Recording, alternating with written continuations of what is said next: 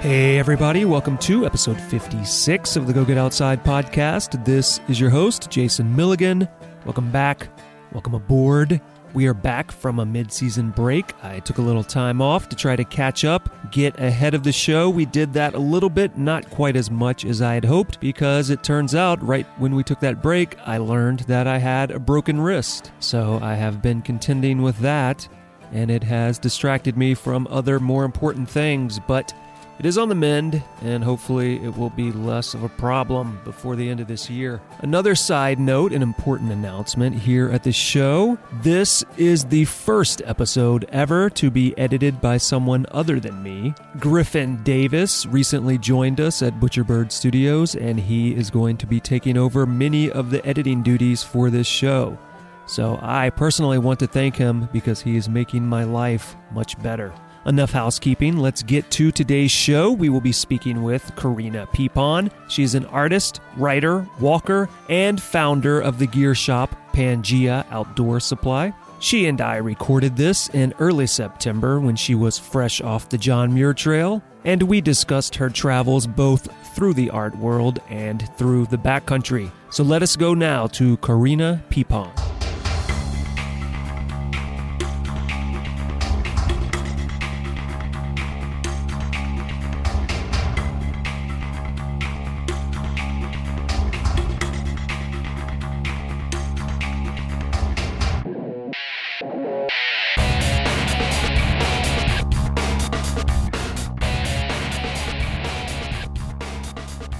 My name is Corrina Peipon, and I am a artist, walker, curator, writer, and shop owner. All right, so you were Corrina Peipon. I'm glad that you sent me that one link you did. Which one? It was another podcast interview you had okay. done. Because the first thing he says is, Corrina Peipon. Yes, that's how you pronounce it. Is it Peipon? Is it Peipon? I know, it's a weird one. Peipon was never what I guessed. I don't usually have people talk about their names or go into the history of their names, but Peipon, where does that come from? I don't think I've ever met a person named Peipon before. I wish I could give you a really knowledgeable answer, but I actually don't know much about it. I wasn't very close with my father. He actually passed away this year in February. But my uncle, his brother, tells me that he has done a little bit of genealogy on their side of the family, and he says that he believes it's Czech. Ah, so you're secretly Czech. Apparently. Secretly Czech. And I'm glad that I could start with a question that immediately could potentially bring up past family strife. So I'm glad I can immediately get us there. So let's talk about your history. We were talking a little bit earlier, and you said you've been in LA for about 15 years, like I have as well. So obviously you were not born here. You're not from here. You're not from the Czech Republic, no. Despite your name. Where'd you grow up, and how'd you grow up? What did your childhood look like?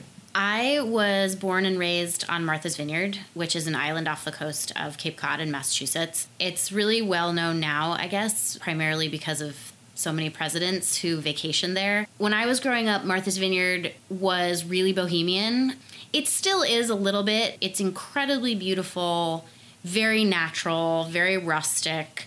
It's often associated with a certain kind of summer glamour that maybe is similar to the Hamptons or its kind of sister island, Nantucket. But Martha's Vineyard has a very different feel to it. It's quite wild. There are a lot of people drawn there who love nature, and they're eccentric people who maybe want to live a little bit of a different kind of lifestyle. And my folks were like that. When they met, my mother was a freshman and my father was a sophomore or junior at the Philadelphia College of Pharmacy and Science, and it was 1968. They were total hippies. Their first date was going to see The Who.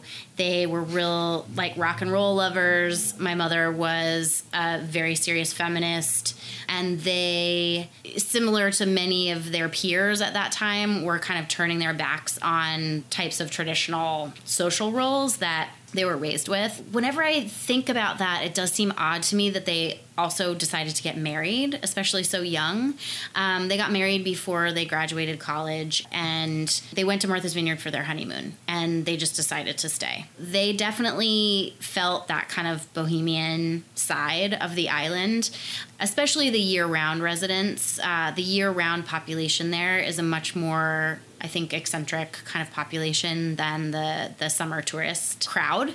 It's an island populated with really special, interesting people. So I was born and raised there. I lived there year round until I was 10. And then my folks split up before I was even 2, actually. When my father was remarried when I was around age 5, he remarried into a family that owned one of the oldest day camps on the island, and it was called the St. Pierre School of Sport. The camp was really formative for me with regard to being in the outdoors, but the island as a whole really put nature kind of into my heart. You just can't really live there without feeling really connected to the outdoors. Based on what you've said so far, it sounds like a place that really was fitting for you because it hit 2 things which you've defined yourself as, which is a person that goes outdoors and an artist.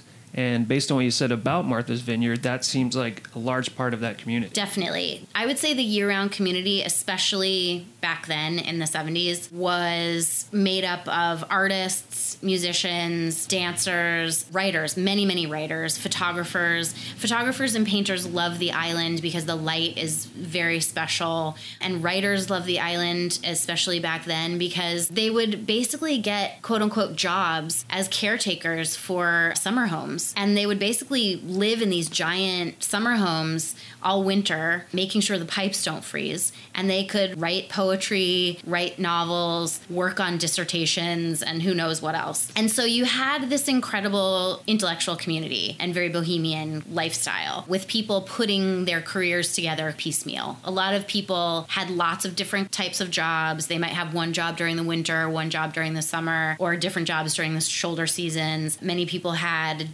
their passion projects, their creative projects, and the things that they would do to put bread on the table. And yes, the outdoors is just there. It's the kind of place where we didn't lock our doors. I was constantly in and out as a kid. My mother had a giant garden in the back where I was always picking strawberries and string beans. And it was the kind of place where my friends and I would just run around the neighborhood. So it was quite bucolic in that way, sort of rural, small town feeling. How far removed is the island from the mainland? I wish I knew the exact mileage. I'm not quite sure, but you take a ferry if you're traveling. So it is not connected by a bridge? No. Okay. It's about a 45-minute ferry ride. You can also get in and out by plane. There's been ideas floated for a bridge over the years, but I just don't imagine they could do it. It's a long distance. Well, those 2 things, like the difference between a ferry and a bridge, right? Yeah, it completely affects the attitude of how you live there. Definitely. Because if there's a storm, if there's a big nor'easter or a hurricane or anything like that, you're on the island, cut off.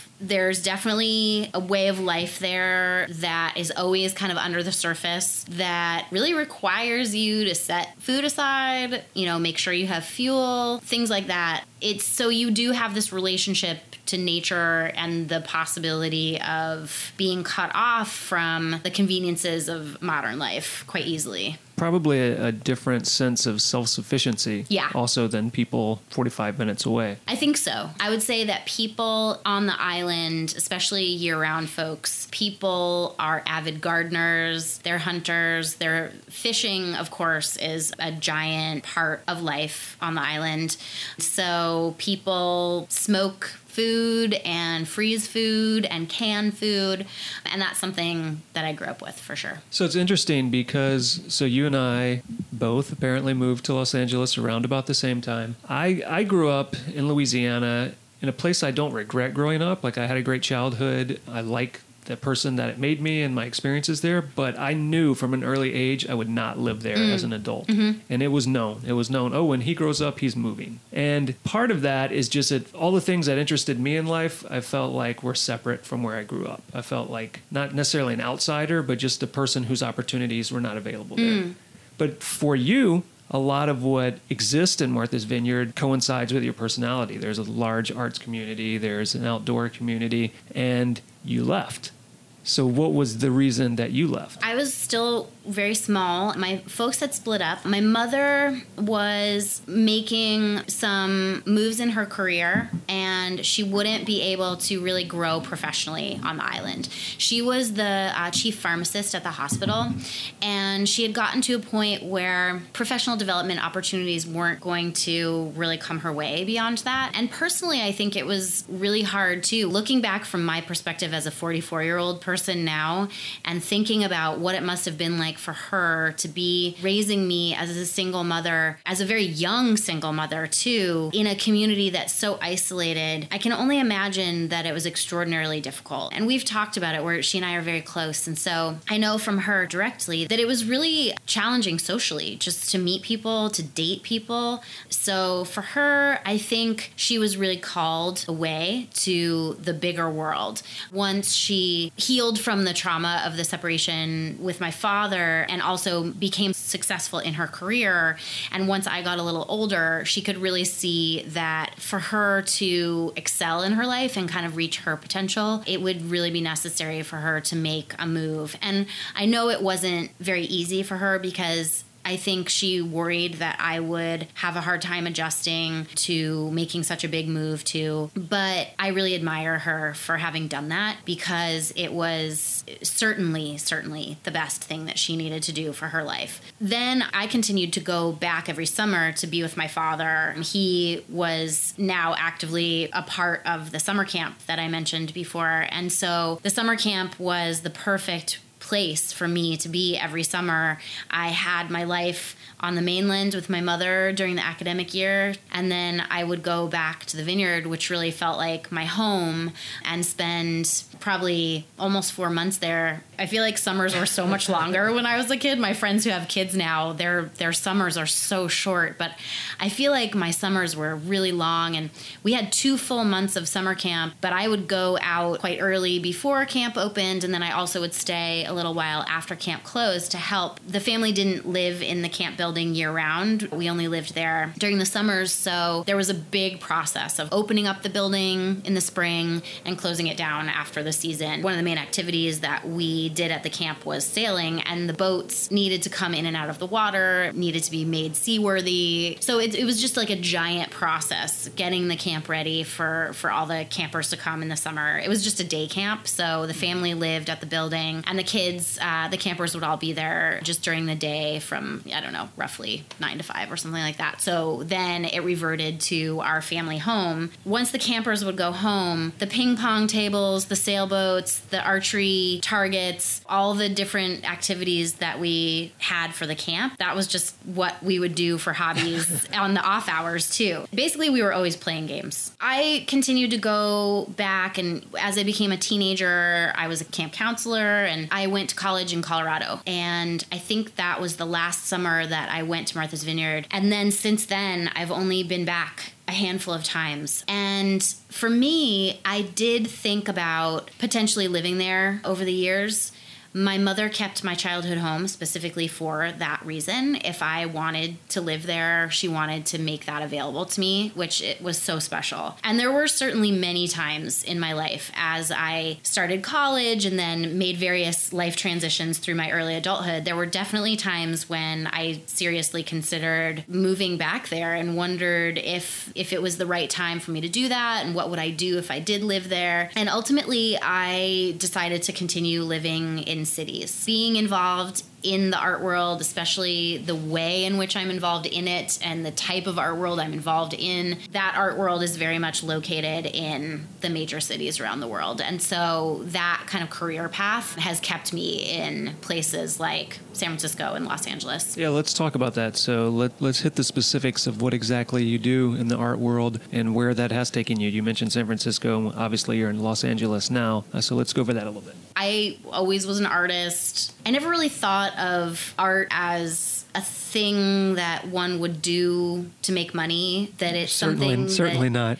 Yeah, well, now we know that it's really not. It was something that I didn't really think of as a job. My folks and my grandparents and most of my extended family, they have sort of quote unquote regular jobs. My parents were pharmacists. My grandfather was an account manager at Kraft Foods. There were very normal lifestyle paths in my family's life. But I do have one aunt who's an artist, and she always encouraged me to draw and paint and make things. And that's extraordinarily valuable to me, that she always encouraged me to explore that side of my personality. And I would spend time with her. I often visited her in the springtime. I would go stay with her for a week or two, and she and I would draw and paint and make collages and do all kinds of things. And she always gave me art supplies for my birthday, and she always fostered that in me. She was a teacher. So she wasn't a quote unquote professional artist. So that wasn't something that I knew even really existed, but I have a couple of very strong memories that have to do with art and really helped my formation as an artist. My mother took me to Washington, D.C. for a trip when I was maybe 10 years old. And I remember standing on the base of this Alexander Calder sculpture and just having this incredible moment of kind of feeling so overwhelmed by this giant metal sculpture that was this beautiful color of orangey red. And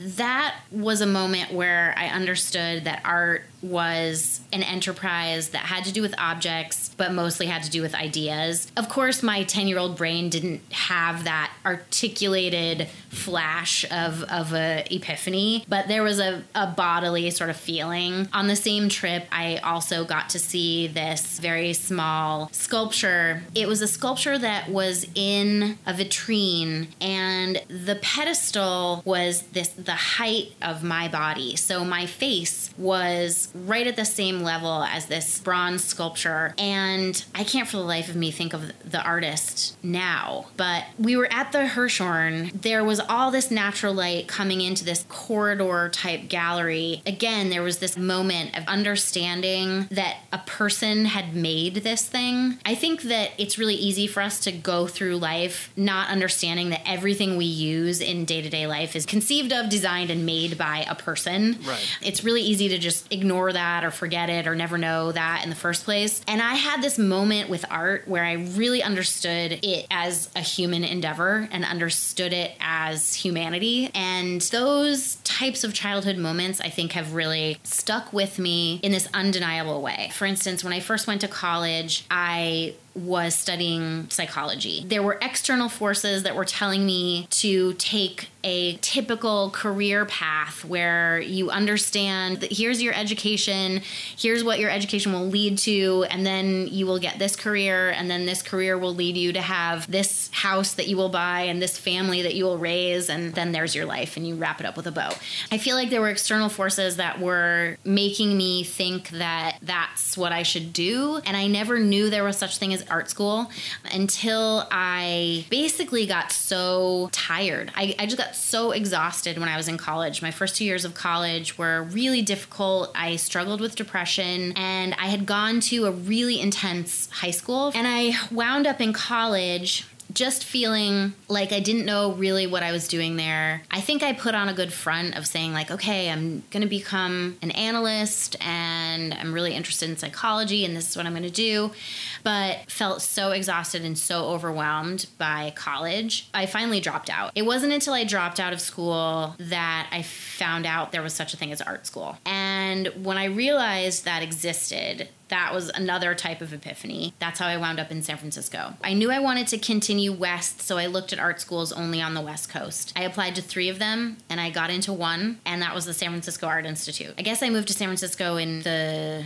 summer of 1994. And correct me if I'm wrong, but you work as a curator. So I worked as a museum curator for about 10 years. I now am a director at an art gallery. Explain to everybody the differences between those things. A museum curator is the person who makes the shows that you see when you go to a museum. So every time you go to LACMA or MoCA or the Hammer, you walk in and you see all the artworks installed in certain ways in the galleries. Someone has to make the decisions about where those artworks are situated in the room. Someone also has to make decisions about which artworks are there for you to view. And someone also has to write all the texts that you see on the walls in the museum. So the curators are the people who do all of that. And And that was something I got into after graduate school. I was really interested in the function of museums, and I was interested in the display of art, and gradually made my way into museum work and was extraordinarily lucky in my career. I was initially working at MoCA, which is the Museum of Contemporary Art here in Los Angeles, which has one of the world's best contemporary art collections. I worked there for 5 years, and then I worked at the Hammer Museum at UCLA for 5 years. In both museums, I was an assistant curator working both in tandem with other curators to help them realize their exhibitions, but also doing my own exhibitions. And so then 3 years ago, I became a director at Honor Fraser Gallery, which is also here in Los Angeles. So the difference is primarily that museums are nonprofit institutions and galleries are for-profit stores, essentially, where anyone is welcome to walk in and say, I'd love to buy that painting, and we'd love to sell it to you. So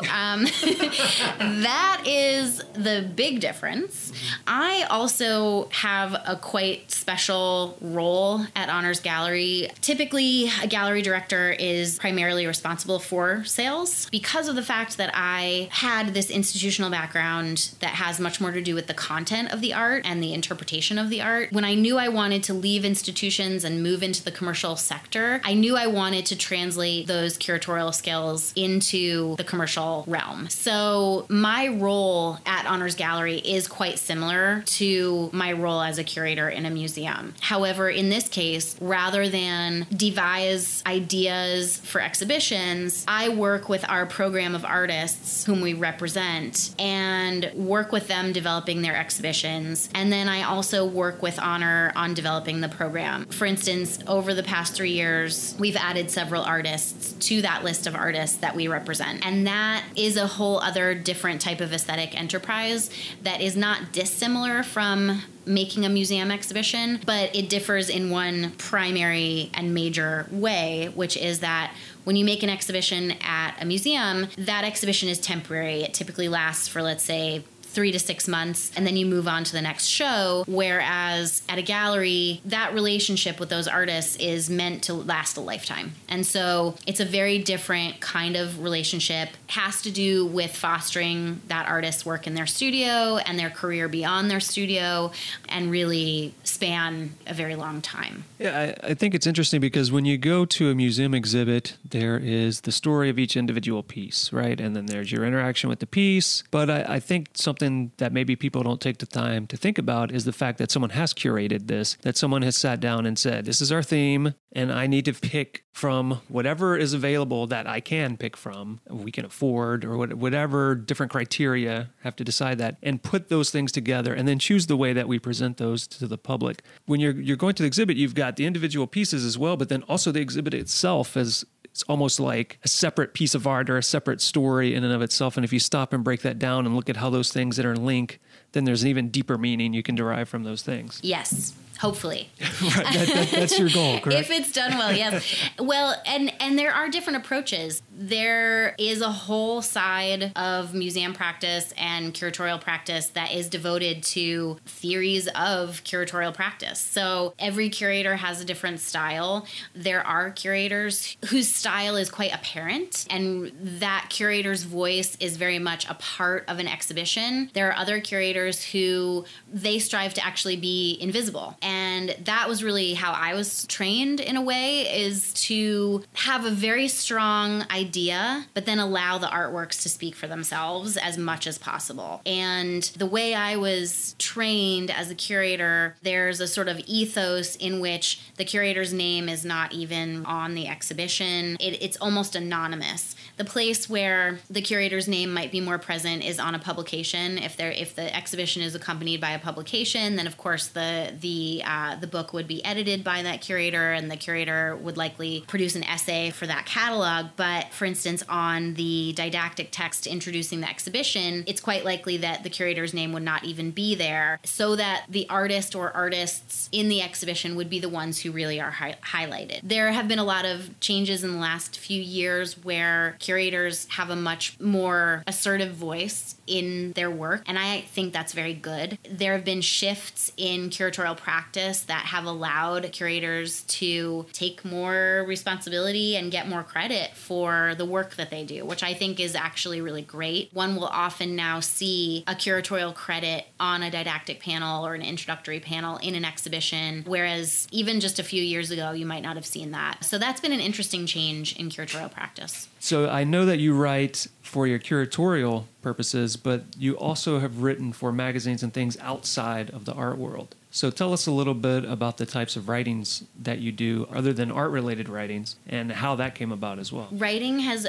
always been a part of my world. When I first was making my early mature work as an artist, if that makes any sense. I guess what I mean by that is that one might be very creative through childhood and into high school, and then in art school, it can be a very experimental time. And I think many artists in art school have a moment where they hit on their voice. Until that moment, everything else was an exercise, technical exercises, learning skills, understanding the basics of aesthetics, the basics of different techniques. And then that voice comes in, and then it's a moment of really understanding this is who I am as an artist. So that's what I mean by a mature type of gesture in making art. So my earliest gesture of that type was text-based. I was making a lot of drawings with words, and this came directly from my work as a musician as well. So I had always played music from being an early child all the way through my life, and in my mid-teens, I trained as an opera singer, so my voice was my primary instrument. I learned guitar at a certain point along the way and did a lot of songwriting, both solo and with collaborators in some different bands.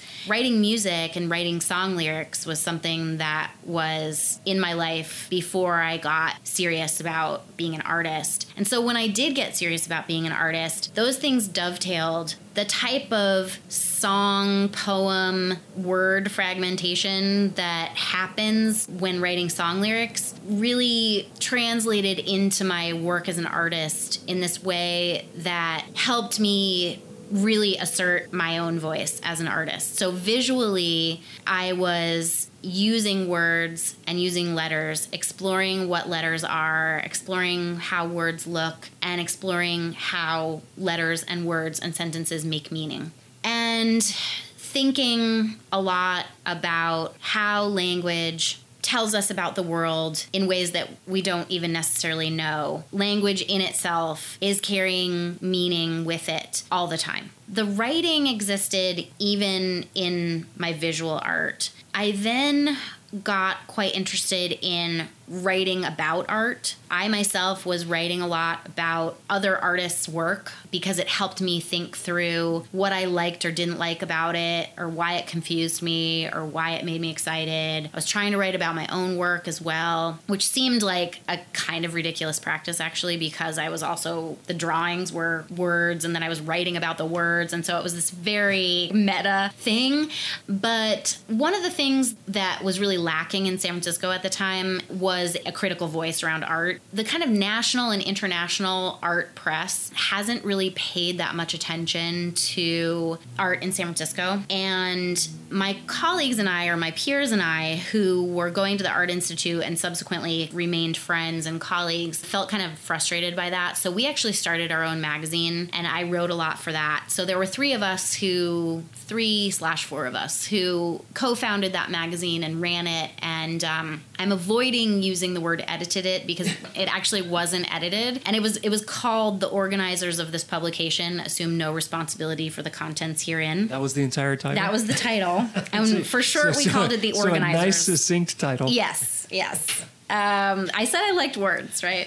That magazine was super fun because we essentially would solicit submissions every couple of months. And the requirement for the magazine was just that you go see an art exhibition, or maybe you saw a building when you were walking down the street you wanted to write about, or a public sculpture. You write about it and you make 200 copies and leave it at our address. And then we assembled all of the essays and distributed them to to various outlets, whether it was galleries or bookstores. One of the greatest things about the magazine, I mean, I loved the fact that it was completely unedited. So that was like, to me, the greatest part. As a curator who is essentially an editor of art exhibits, you appreciate that your magazine is not at all edited. I really did appreciate that. It was super freeform. It was so open. There just was this openness to it that is quite rare in our culture. So much of what we consume as media has been polished and edited and changed, and so many hands have gone into the making of it,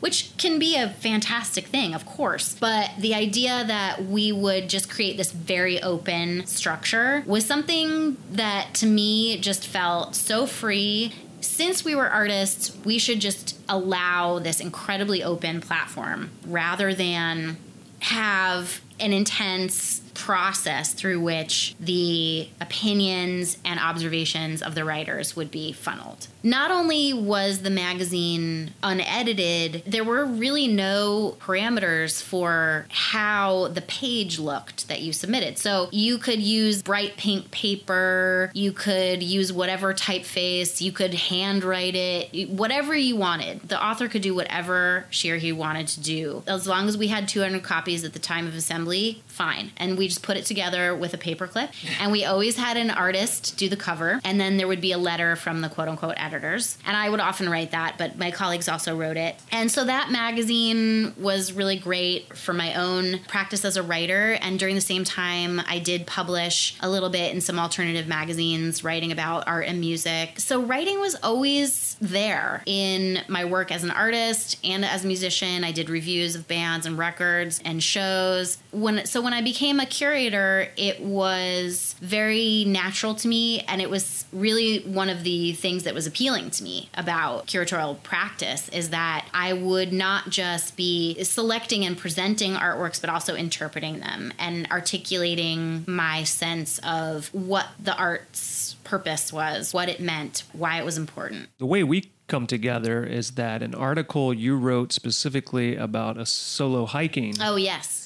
Was shared with me from a mutual friend of ours. And so that brought us together. So at some point within this process, you kind of rediscovered the outdoors and backpacking and hiking, and that left such an impression on you that you wrote this particular article. How did that process happen? I was going through a transitional moment in my career. I was very close to leaving California. Because of that, I started looking around and thinking about all the things that I had not experienced in California in all the years that I had lived here. I kind of furiously started trying to go to all these different places and see so much of the landscape of California that I had neglected to over so many years. During that process, I just fell in love with California even more.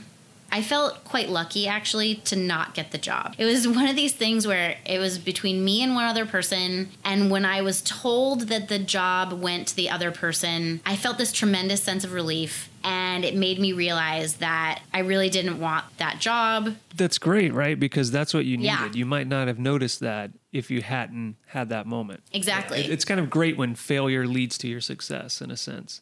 Yes, by all means. It really felt like a gift. Because in the process of getting ready to maybe leave California, I had this rediscovery of California.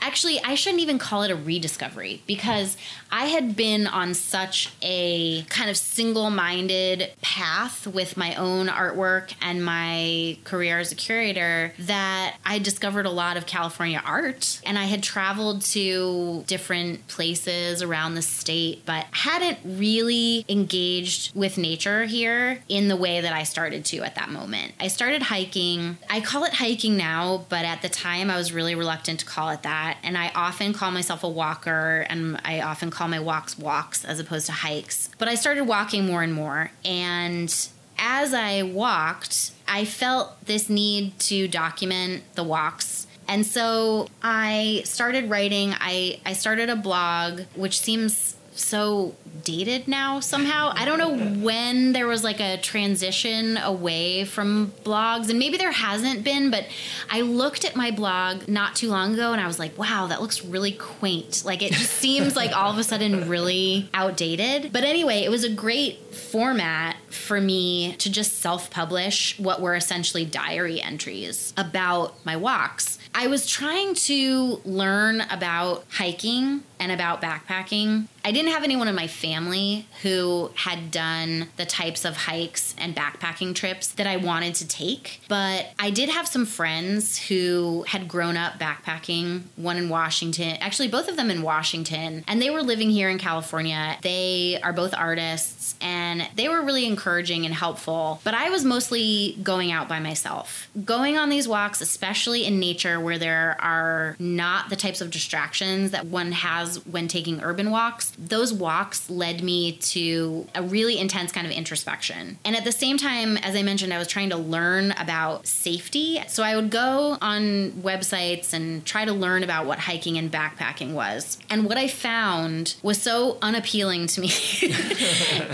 The way hiking was described, the way it was cataloged and documented, I found it to be pretty much both kind of like alienating and boring. Part of it has to do with being a woman, and a lot of the writing about being in nature is done by men. And I think that the experience can be really different for women. There also seems to be sort of an expected format and tone of voice for writing about the outdoors that has to do with statistics about how much mileage in how many hours and how much combined elevation gain and loss. These types of statistics and types of outdoor jargon and slang, it was so uniform. And no matter how many websites and different personal blogs I was looking at, I just kept finding the same thing. And it was almost always men, and it was almost always this kind of like,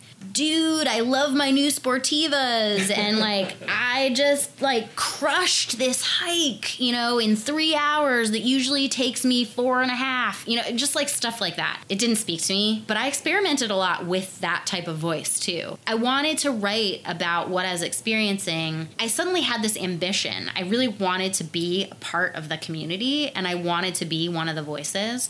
So I think I felt that I needed to conform to the voices that I was reading and finding. Right. You're the outsider, and therefore you were moving into this group. You need to find out what the rules are so you can abide by the rules, because that's what you're supposed to do. Right. So my instinct was to do that. And when I finally realized that I didn't have to do that, I think I became a much better outdoor writer. So I started really writing from this very, very personal place. Like, I love to talk about gear. I do that a lot in conversation, but my writing doesn't really focus on it. There's just so much of that online and in magazines. It just reams of it. You can find millions and millions of words about certain types of rubber on the bottoms of certain shoes, and without a doubt, technical fabrics and lightweight this and whatever that. And I can definitely have that conversation and really enjoy it. But I just didn't think that I needed to write about it. Again, I just started to write these very personal accounts of what my walking was meaning to me and what it was giving to my life and how it was changing me. And I've just continued to do that and want to do it more. It's something that I think is really valuable. I think that there are a lot of people who want another voice. I think the voice that I was sort of making fun of is fine. It's fine that that's there, but I think that there are a lot of different voices in the outdoors, and it's exciting to see that now more space is being made for those voices. Part of the purpose of this podcast, nature is one of those things that is for everyone, and everyone has a place there. So there is no specific recipe that we all have to abide by. It should sincerely have as many voices as humanity can with withhold. I agree with you. Yeah, is essentially what I'm saying.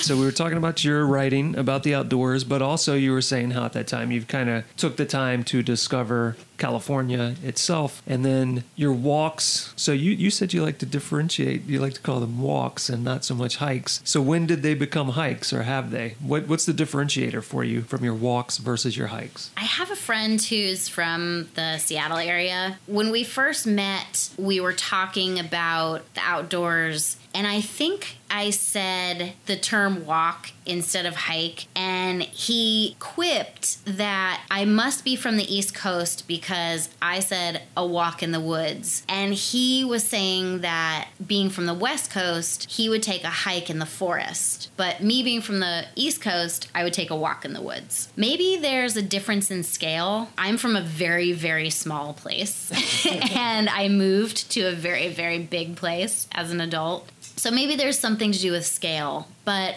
I also know that I had a lot of bias when I was younger against outdoorsy pursuits and the whole pretension around them. So the fact that I'm a gearhead now is a very recent development. I had a lot of disdain for like technical fabrics and trekking poles and hiking and climbing and just like the whole thing. There was something about a stance that I was taking in my 20s that I guess I decided was antithetical to these other people over there who, like, I'm over here, I'm playing rock and roll music and I'm making art, and all these other people over there are doing these outdoorsy things in their like gross polyester t-shirts, and now you have become the enemy. I really have. Yeah, there are certain things that like aesthetically that I now embrace that 20 years ago I would have turned my nose up at, for sure. There's a whole other like set of epiphanies that led to that. But to answer your question, because of the fact that I didn't want to see being in the outdoors as a sport, I felt like taking a walk was this very casual endeavor done by an amateur after dinner. It's very like civilized and minor. It's not a big production. You don't need to put on boots or anything else. You don't need to take water with you. It's just walking. The other thing about walking is that it's associated with pilgrimage. There's both a seriousness and a casualness to it that just appeals to me in this way that hiking as a term, you know, when we say walk and we say hike, we get these images in our mind. You know, when I think hike, I picture, you know, the cover of Outside Magazine and someone in like neon yellow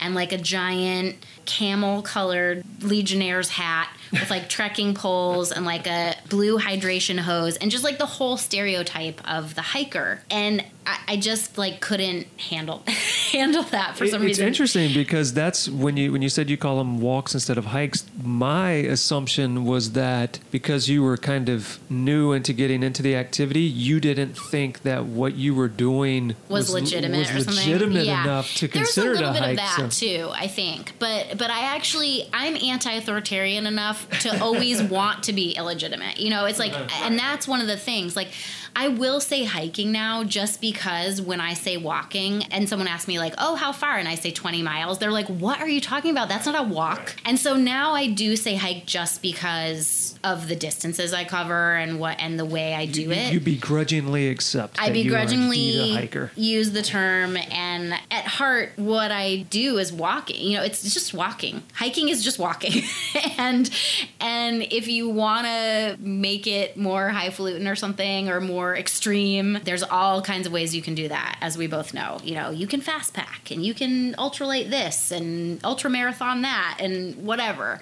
But ultimately, it's all putting one foot in front of the other. So let's talk about some of the places that you started going, because I know, for instance, you recently were on a section of the John Muir Trail, and that you have done various other backpacking and long distance and overnight trips. So let's hear about how those walks transitioned into these larger, more committing, because one of the big differences between like hiking versus walking is that commitment. You're suddenly bringing everything along with you, and you have a much further distance to cover, and you're more responsible for yourself in the end. That's a really important point, for sure. I guess there is a turning point that I can identify for myself that came really early on when I was on this, like, no pun intended, journey of becoming the walker I am now as opposed to the walker I was maybe 5 years ago. I started taking these walks mostly to clear my head, trying to figure out where my life was going, and they just got longer and longer. And there was one day that I had pulled over to take what I intended to be a very short walk. I was in the Topanga area, and I just all of a sudden looked up and realized that I had been walking for close to 2 hours. I didn't have anything with me. I had no water. I basically just had my car key and maybe like my ID in my pocket or something. I had absolutely nothing with me. And it was probably 90 degrees, but I just was so lost in my head, and there was nobody else out there. And I looked up and I realized that the sun was starting to be at that very low angle that's so beautiful, especially in the Topanga area where it's like so deserty and dry, and it was getting really kind of orange outside. And I just had a moment of thinking that it was so irresponsible of me to be out there by myself with nothing, and that I should probably take what I was doing a little more seriously and at least bring some water and some basic, what I know now as the 10 essentials items with me. And so that's really when I started thinking more about, what is this activity that I'm doing? Is it something that is just casual around my neighborhood, or is it something where I really need tools and skills and equipment? And pretty quickly realized the latter. So I was taking these longer walks, learning about the distinction between walking and hiking. The longer the walks, the more I wanted to just stay out. The kind of next milestone in my evolution, I guess, as a walker was on a hike on Mount Wilson. It was in April. I'll always remember that because it was my friend Claude's birthday. Early to mid-April. There was still snow. It was cold up there. When we got to the summit, it was probably 30 degrees. But it was really the longest walk that I had taken to that point, I think.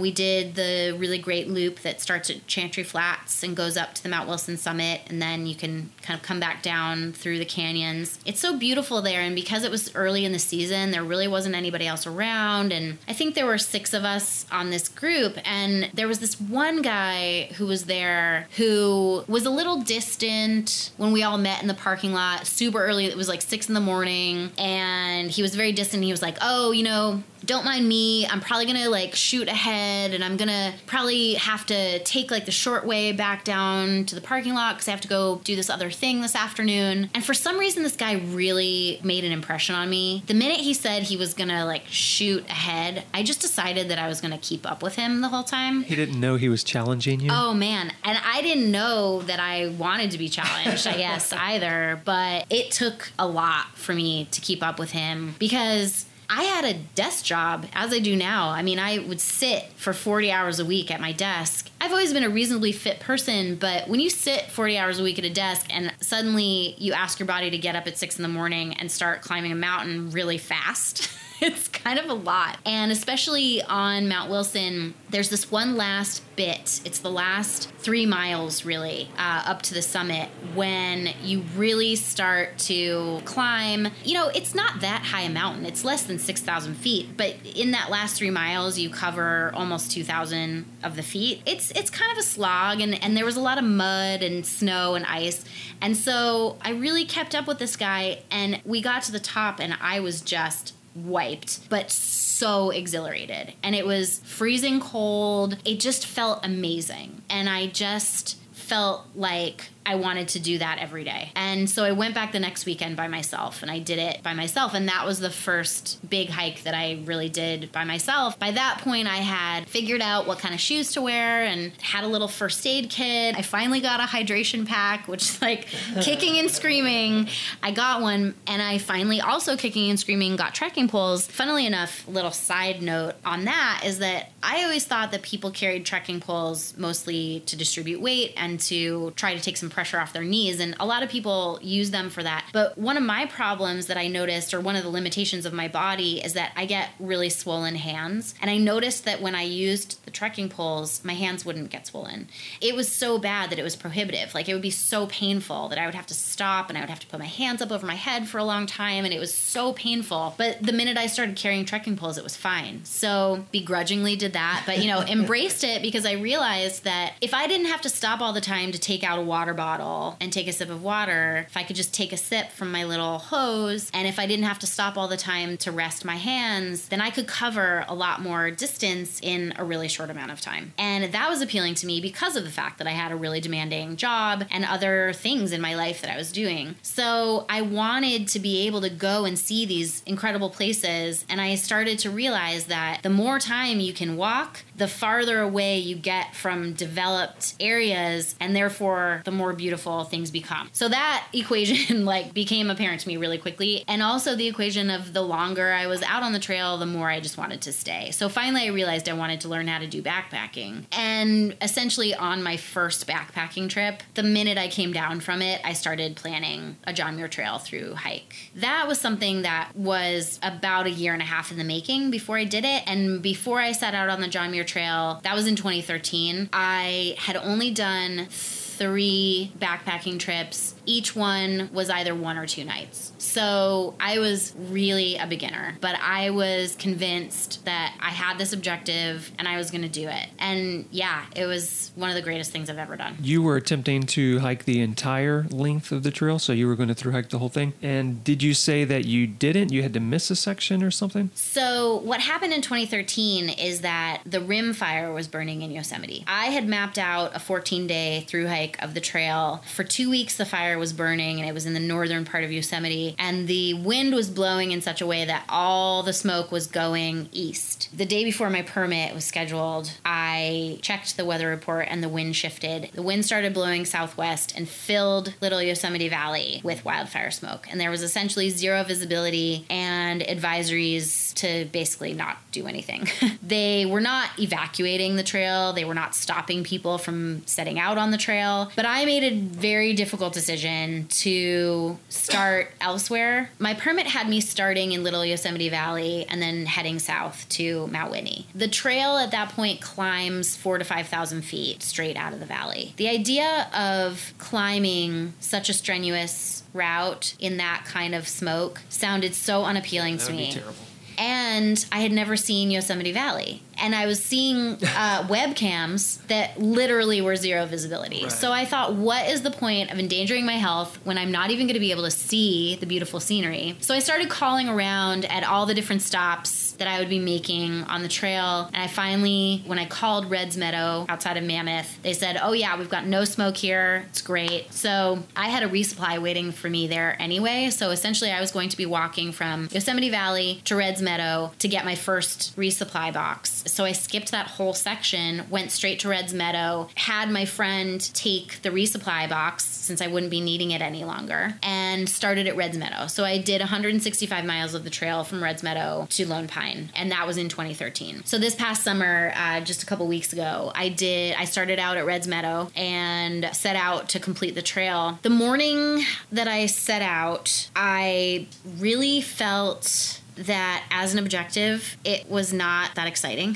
The whole idea of completing the trail, especially so many years later, it just didn't feel that interesting to me. And of course I did it because I was ready to do it. And my husband was going to meet another friend to climb Mount Emerson. And so I was all set to go. So I did. And once I was out there, I had a really good time. It was especially fun to meet all the folks who were coming southbound. And they were really on their first and second and third days of their hike. So they were just stoked. It was so exhilarating for me to think about all the days that these people had ahead of them, because when you do the JMT southbound, it just gets more and more beautiful every day. And so to see them at this point, between Yosemite and Mammoth, it's beautiful. Of course, it's beautiful. It's the Sierras, but it is nothing compared to when you get further south. The closer and closer you get to Whitney, it just gets more and more stunning. So it was really fun to meet all these folks who were on their way, and they were, a lot of them were new through hikers, and there were so so many solo women. So that was really cool to me too. Because when I went, there were a few, but I was a little bit of an anomaly. I ran across maybe 3 other northbound solo females. And then there were, I want to say maybe 5 or 6 solo women coming southbound that I encountered. That was really cool. So it was really fun just to chat with people. And I got to do Donahue Pass and Island Pass, which are beautiful. But then wildfire smoke started impeding my trail again. And by the time I got to Sunset Camp, which actually is not that far outside of Tuolumne Meadows and only 15 miles away from my goal, I had already been walking in the smoke for like 3 days. There was a junction. I could either continue towards Little Yosemite Valley, which was going straight towards the fires, or I could take a 5-mile route out to Tenaya Lake and like get back to my car and just bail. And I chose the latter. And I'm so glad I did, because by that point, my body was really breaking down. I was walking super slowly. My eyes were watering. My throat was sore. I had a bloody nose. It just was like overwhelming. And I just thought, again, there's almost zero visibility in the valley. The smoke is crazy. There was one fire that they were mitigating, but there were 2 that they were letting burn for environmental reasons. So it was just getting worse and worse with every step I was taking. You have been to Yosemite, though. I have subsequently, yes. Because this should be I know. a tragic story if every time you tried to go to Yosemite, the valley caught on fire. I know.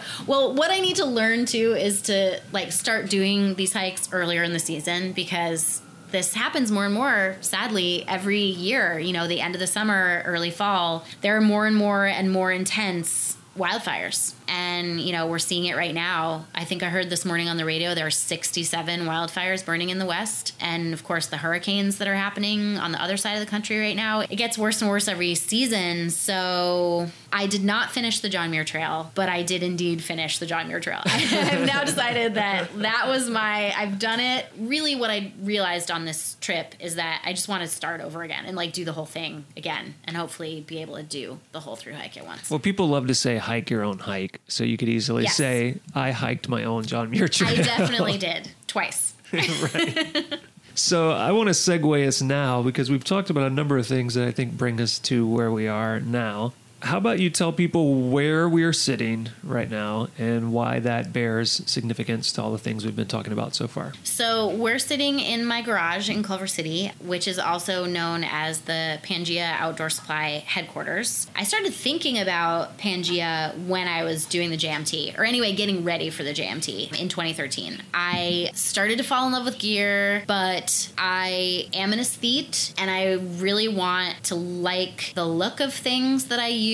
Even if something just needs to function, even if it's a piece of safety gear, I always want it to be the one that appeals to me the most aesthetically. Of course, I want it to be the one that works the best as well, but I'm always looking for things that are both high functioning and aesthetically appealing. You want form and function. I do. You can have both. I believe that they're inextricable. And I was finding that it was really hard for me to find the gear that I wanted to use at the mainstream stores. I love gear shops in the same way that I love hardware stores. I mean, there's so many cool gadgets. A lot of the times I get fascinated with stuff, even though I don't know its real purpose. I'll wind up buying something and using it for something else entirely. And I wanted to make a store where that was okay. And I wanted to make a store that was, I guess, a little more selective and a little more like accessible. When I go to big gear shops and I confront a wall of 50 different headlamps, my eyes kind of glaze over. And the fact is, there isn't really that much difference between most of them. I was really longing for a store that brought together the best things, the stuff that I like the most. And so I decided I would make that store. On another side note that's related, I was turned on to the style of backpacking called ultralight backpacking really early on. And I feel so lucky that my friend Jonathan handed me Ray Jardine's book, Beyond Backpacking, when he did, because I truly believe that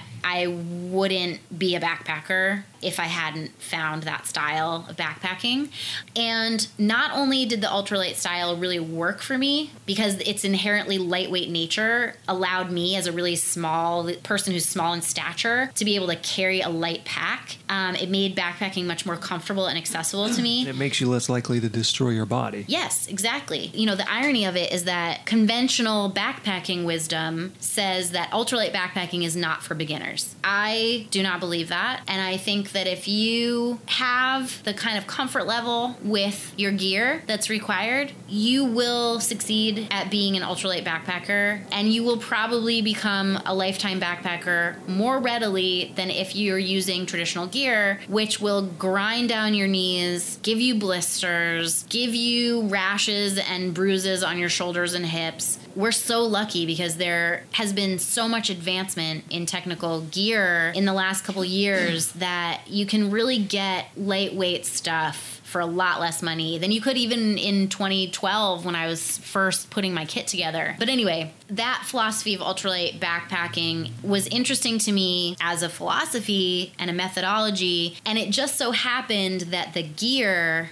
was also interesting to me aesthetically. The gear that is made for ultralight backpacking and hiking is a lot simpler than what you might find for a conventional backpack, let's say. A conventional backpacking pack is going to have like a lot of daisy chains and zippers and adjustable this and detachable that. Loops for your ice axes exactly, that you may never own. Which you'll get probably on a UL pack too. But the whole idea of the ultralight pack is that there isn't anything on it that's unnecessary. So if you do need to carry an ice axe, there might be one loop, but you might need to add your own strap to it. But there's no reason to have that strap there if you're not going to use an ice axe or some other thing that you need to attach with it, because all that does then is add weight to your pack. And basically every ounce counts. Every ounce adds up, that if you're going to be walking for anywhere from 3 to 10 hours a day, you know, that's a lot of weight that you're carrying on your back. So I really loved the stripped down aesthetics of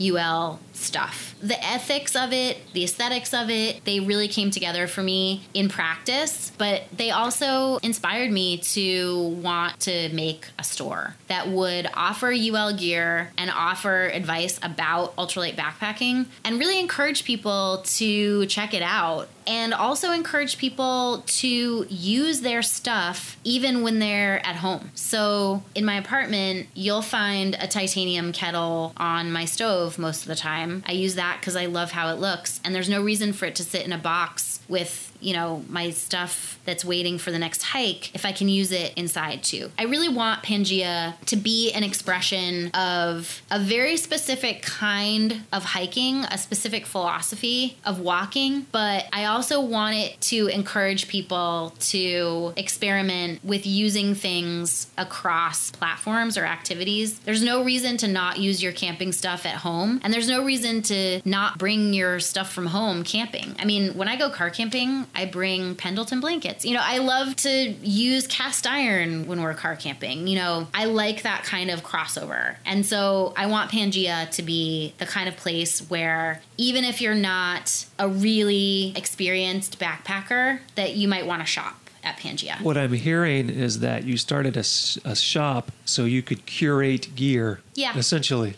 You could parse down what you thought was valuable and make your exhibit exactly. for Pangaea. And looking at your website, it's very apparent to me immediately that you are a person that works in the art world because of the way the site is set up and the way the photography is done for each item. It very much feels like a kind of curated museum look at gear. Thank you. I really want the website to be a place of discovery. There are no menus. There are only images and logos. What I really want is for the main page to feel like content itself, that it's beautiful to look at as a grid of images. And then if you're inclined to click on any of those images, you'll find an item for sale at the end of one click, or you might find an essay at the end of another click, or you might find a page that is describing the 10 essentials that is something a little more functional and how-to. So I really want the site to be a place of discovery. There's not a menu where it's going to be, you click on men's t-shirts,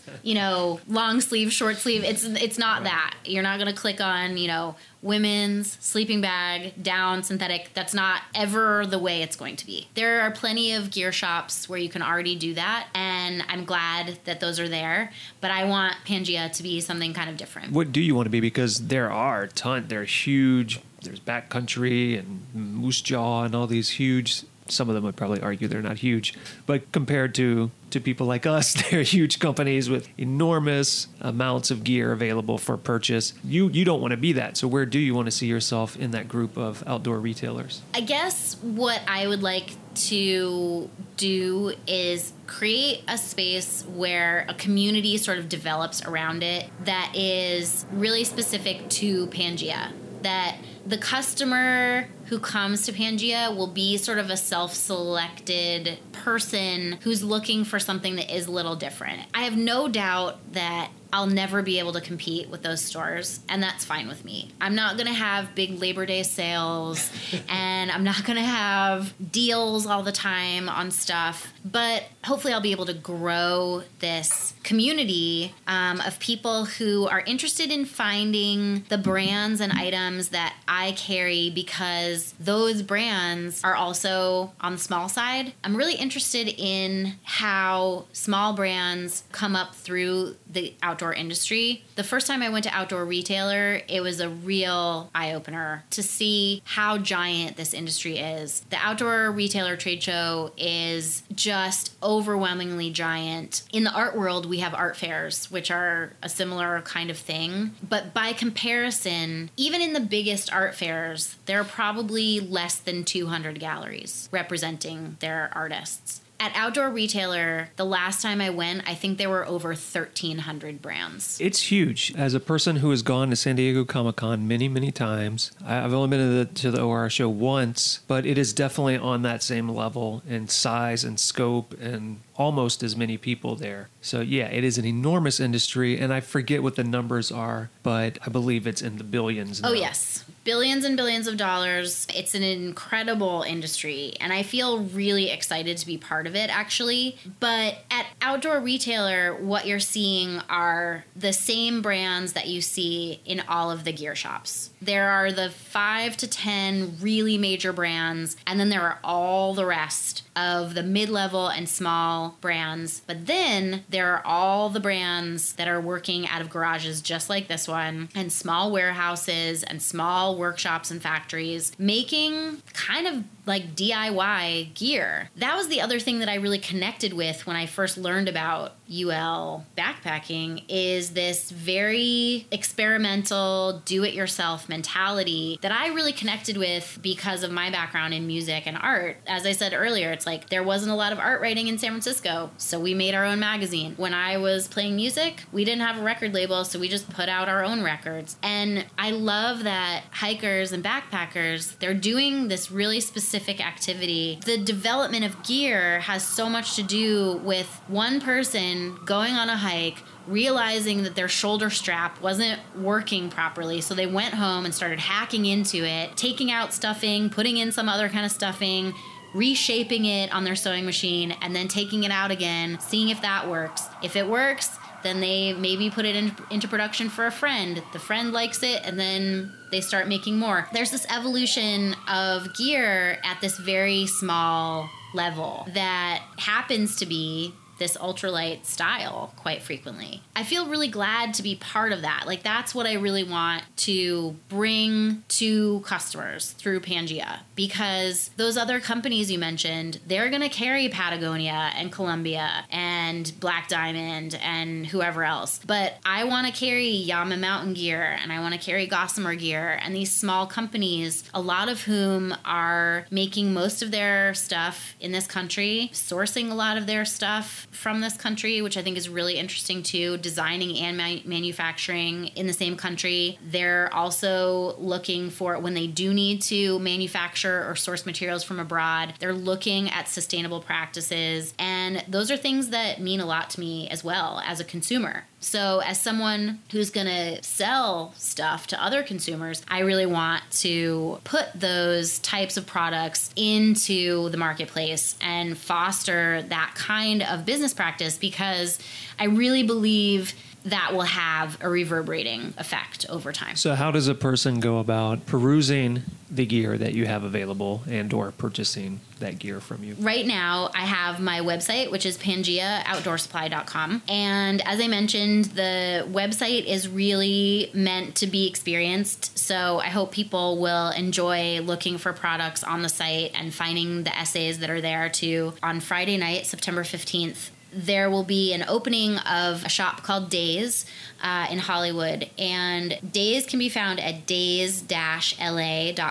Days is a really interesting store, and part of the reason I'm excited to be involved with it is because the founder of the store, Nora Beckman, has a really visionary idea about what retail can be. Her store changes every few months. So it's in the same storefront in Hollywood, but every time she changes the theme, she changes the way the store looks. There might be a different color scheme, there'll be different products for sale, and she mixes fashion with gear and with art and functional design, as well as periodicals and books. She also makes sure that the space is really community oriented, so she has a really robust series of events that she does at the space. This summer, she had a whole series of ping pong tournaments.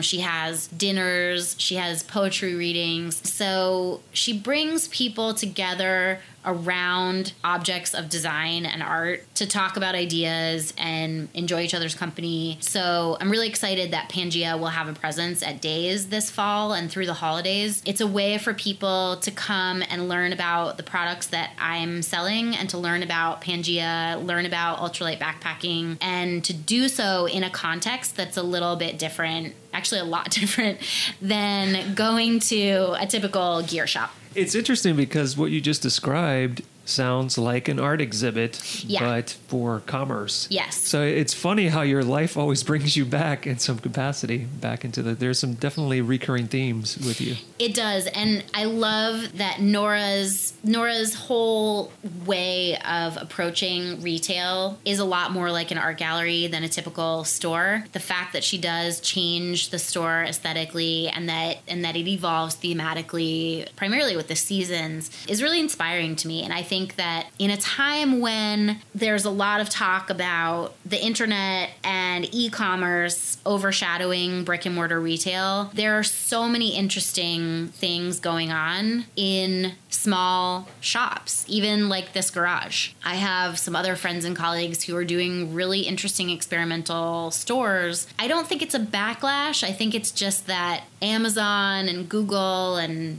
whoever else have really actually opened space for people who are really creative to make business opportunities for themselves. And I find that really exciting. And I know that's where I want to shop. I mean, of course, I buy stuff off Amazon when I need to. I really want to go and buy things that are made by people who live down the street and sold by that person's neighbor. That's a really exciting thing to me that feels pretty revolutionary, but also really basic and really simple. It's funny in that it's revolutionary in the sense that it's a return to the past. Right. I think so too. There is an irony there. Yeah, so it's a return to something that feels kind of small town, but I think that it's also very forward-looking in that everybody needs to make their way in the world, and everybody needs to express themselves in the world. Giant corporations, they don't have anything to express. They have a bunch of stuff to offer us that we can pay money to buy, but they're corporations. It's really fun to go to a store that's operated by a person that has a creative vision, and that creative vision brings together stuff that is made by other folks who also have a creative vision, and being able to be with those people in the same space, whether it's just through the objects that they've made or if it's like through an actual activity, those things I think are really valuable and basically really will never stop being valuable. Nora also has a club called Hiking Club LA. So professionally, she has this background in fashion and in retail. And as a hobby and a pastime, she's a hiker herself and loves to bring people together to do group walks and explore Southern California a couple times a month. I love that she's bringing her life as a hiker into her store and partnering with Pangaea to do it. Again, it's like a really nice kind of way to dovetail these interests. And it's also really personal. You know, it's like a really heartfelt gesture. So the names we choose for things are important, right? There's a lot of value in the names that we pick for things.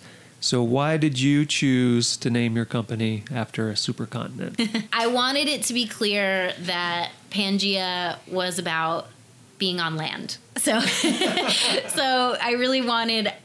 I want Pangaea to really maintain a focus of hiking and backpacking. When my stepfather, Frank Pasquale, suggested this name Pangaea, it just sparked in my mind. It just seemed like the perfect name. I was joking with somebody the other day about how if all the continents were to come back together, the most epic long distance hiking trail would be made, you know, across all of the one giant supercontinent. Maybe circumnavigating it, maybe going down the center, I don't know. But it would be a whole other challenge for thru hikers to conquer.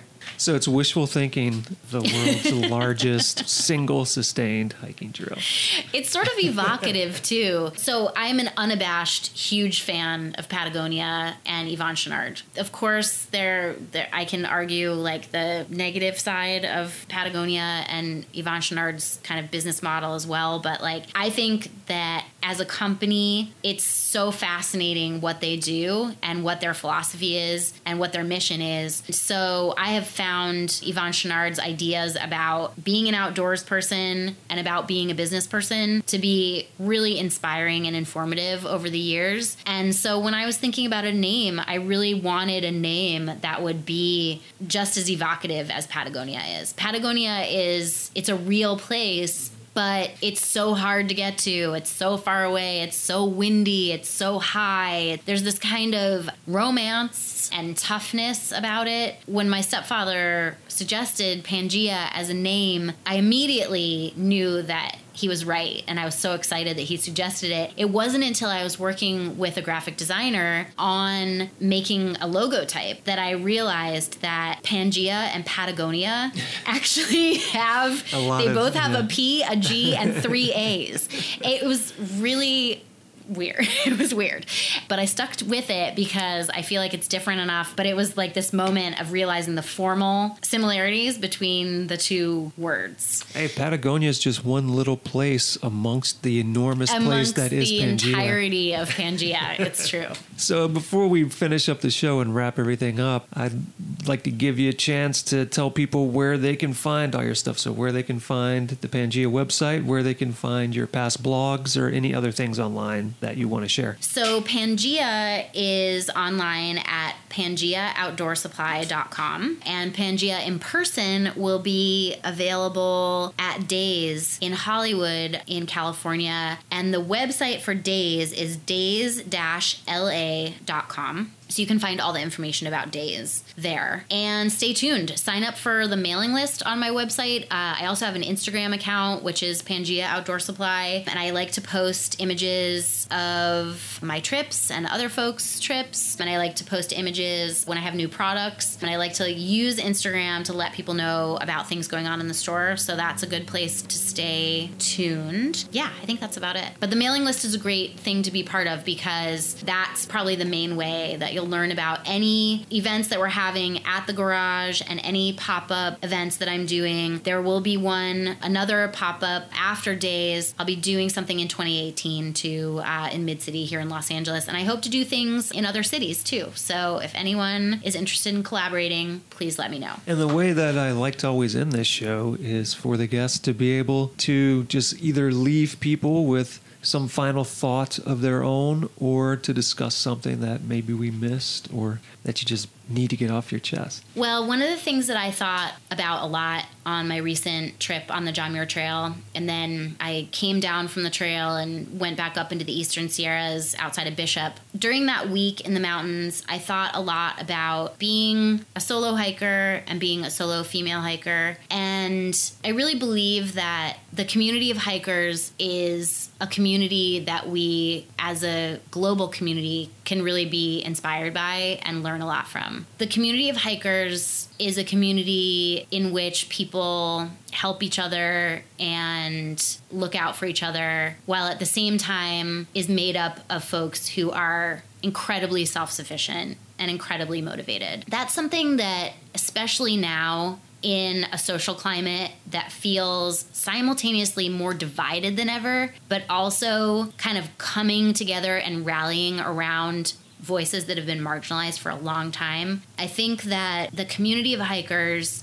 has a lot to offer in that latter effort to make the world a place where it's safe for anyone to go walking. And that is one of the most important things to me about what I do as a walker. Hopefully, especially as a solo female walker, I can model a world that I really want to live in, where I don't have to be afraid to be by myself in the wilderness or anywhere else for that matter. So that's one of the things that I'm thinking most about lately when it comes to hiking. That it isn't just about tuning out and going to the wilderness, but it also is a way, it's a worldview that we can all bring back into our lives wherever we live every day. So those would be my parting words. All right, and with that, I will thank you for letting me come hang out in your garage, which is surprisingly a lot cooler than I would expect it to be inside a garage in the summertime. Nice breeze today. Yeah, we got very lucky with that. So thank you very much. Thank you so much.